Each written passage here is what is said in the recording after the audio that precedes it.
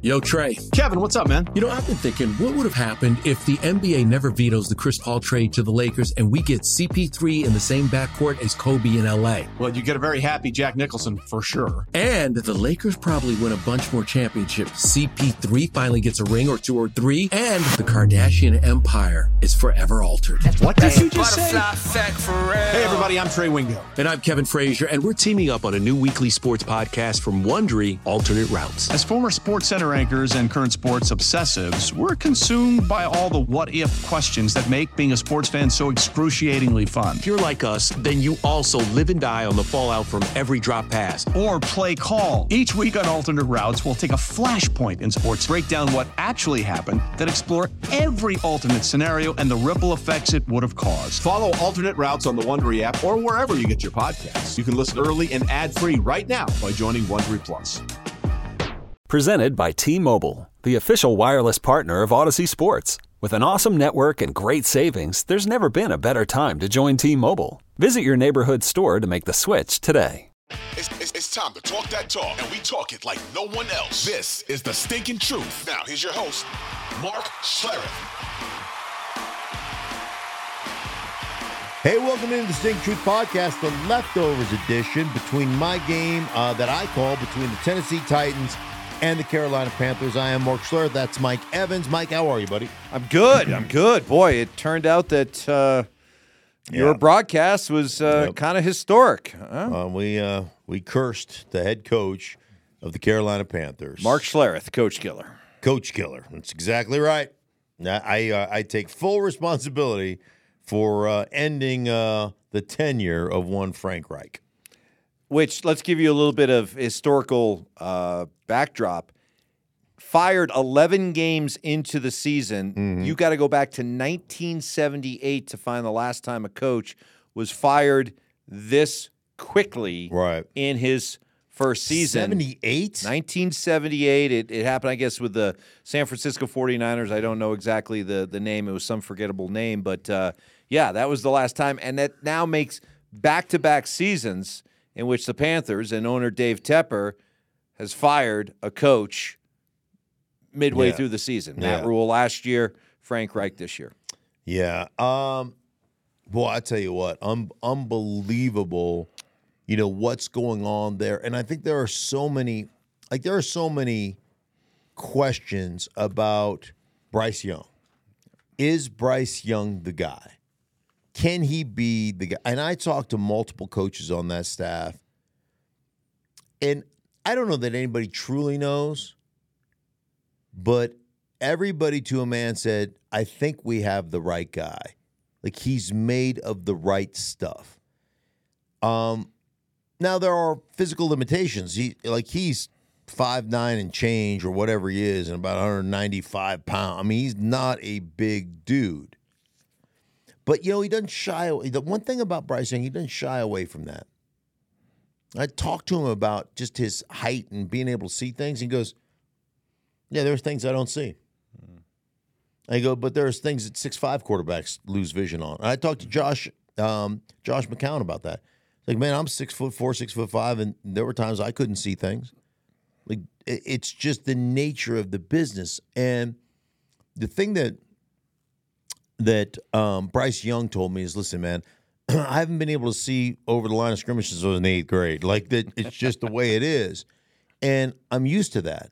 And it's understanding drops, understanding where defenses drop, like what coverage you're in, how guys drop, what leverage they're playing, and all those things, and where windows are going to open.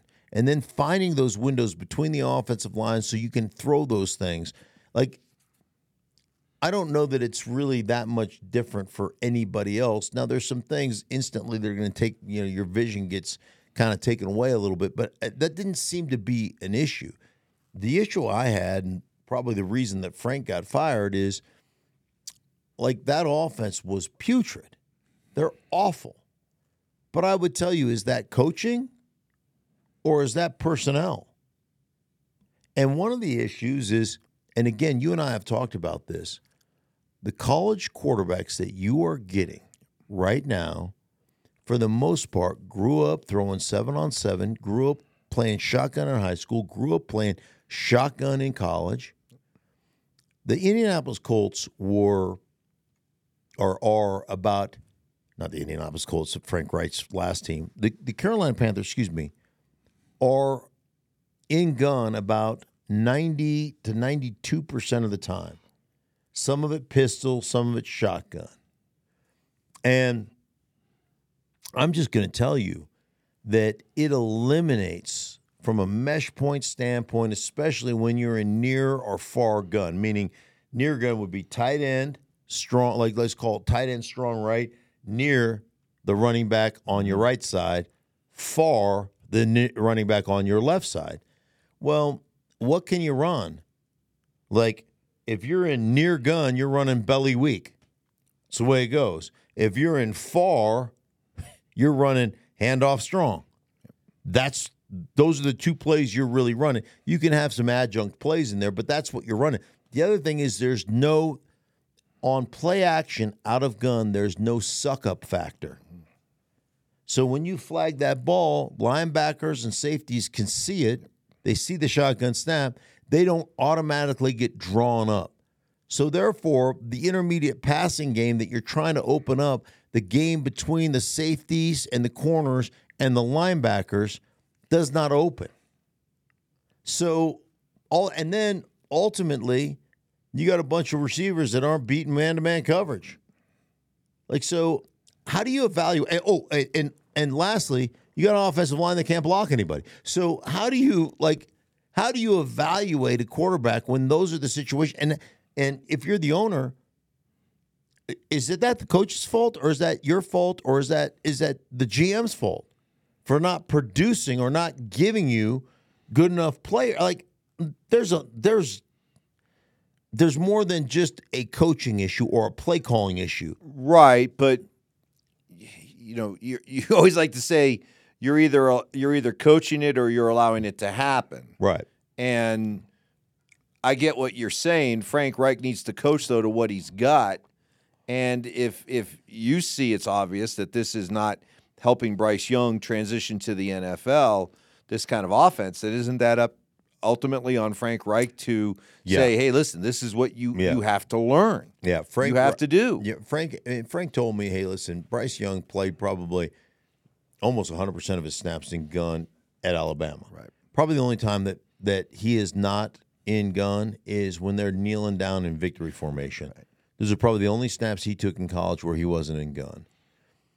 And I know that's where you're most comfortable, and I get that. Guess what? We're going to have to make you uncomfortable, because at this particular point in time, what you're doing may be more comfortable for him, but you know what it's not more comfortable for? 5 guys up front. The receiving core you have. It doesn't help them. So would you rather help the one guy that plays quarterback or the other 10 guys that play other positions? And I think there comes a time, I understand that the best coaches develop a system, right, that benefits their players. But there has to be a give and take in that. Mm-hmm. And I think from a coaching standpoint, I think one thing that I've always believed in, and I think is very important, just this concept of empathy. You have to be empathetic to everybody's problems. Mm-hmm. And by playing the game that you're playing, you're creating problems for other guys on your roster. And, hey, let's face it, you can say whatever you want about Steve Wilkes, who was the interim coach last year, but they created this hammerhead offense where they're running Dante Foreman downhill and just absolutely thunder punching people in the teeth and winning games. And they won a bunch of games doing it that way. And it wasn't pretty, but it was effective. And, like, I think you have to err on the side of what's best offensively for the largest number of people we have, and helping to solve other people's issues. And I think they did there's almost, hey, our quarterback has never been under center, so we're going to play entirely out of shotgun. I think there's probably a give and take that needed to happen there that didn't happen. In your conversation with Frank Reich leading up to the game, Yeah. did you get any sense? Did you get any sense that he had a sense that this could happen? Listen, man, I have a lot of respect, and I think anybody who's been involved in this game has a lot of respect for Frank Reich. Yep. And I have a lot of respect for him, and I think he's a good coach. I really do. Again, I think you got saddled with trying to take quarterback and fit him into a system that's not necessarily, based on the personnel you have, not necessarily the best thing for your personnel. I didn't get a sense that he thought he was getting fired. I do get a sense that they understood kind of we're 1-9 right now, and it's not, there's another rookie quarterback just down the street who's having a lot of success in Houston, and I think there's definitely that comparison aspect to it, but it is one of those situations, man, where I don't think he thought that was going to happen. So, if I'm a Panther fan right now watching this, yeah, 2 questions I have. 1, can Bryce Young, I guess he can be.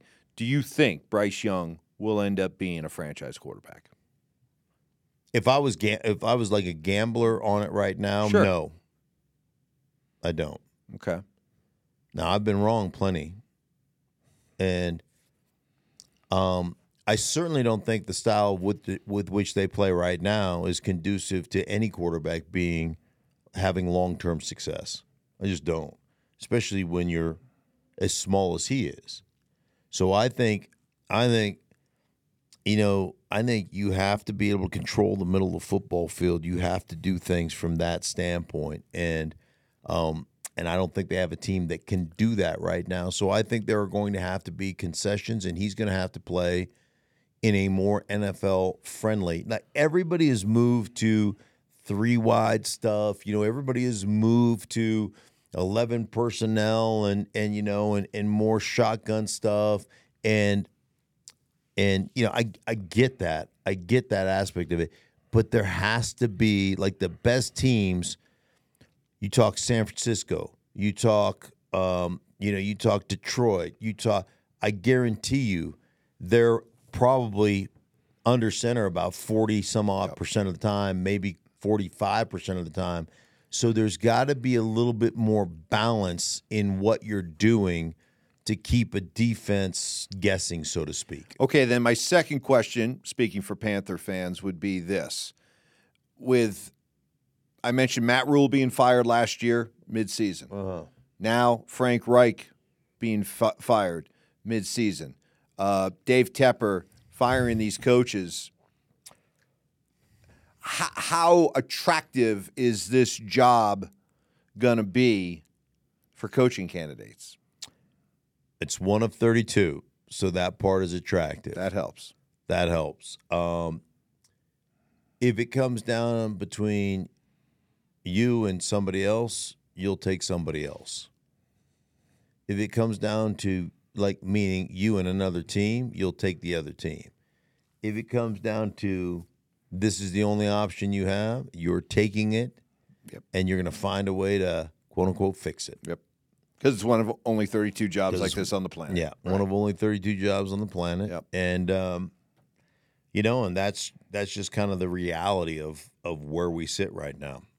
Let's move on over to the Titans. Yeah. And this is, I think, the second time you've done one of their games this year. Yeah. How would you compare what you saw yesterday versus what you saw the first time, maybe in terms of improvement?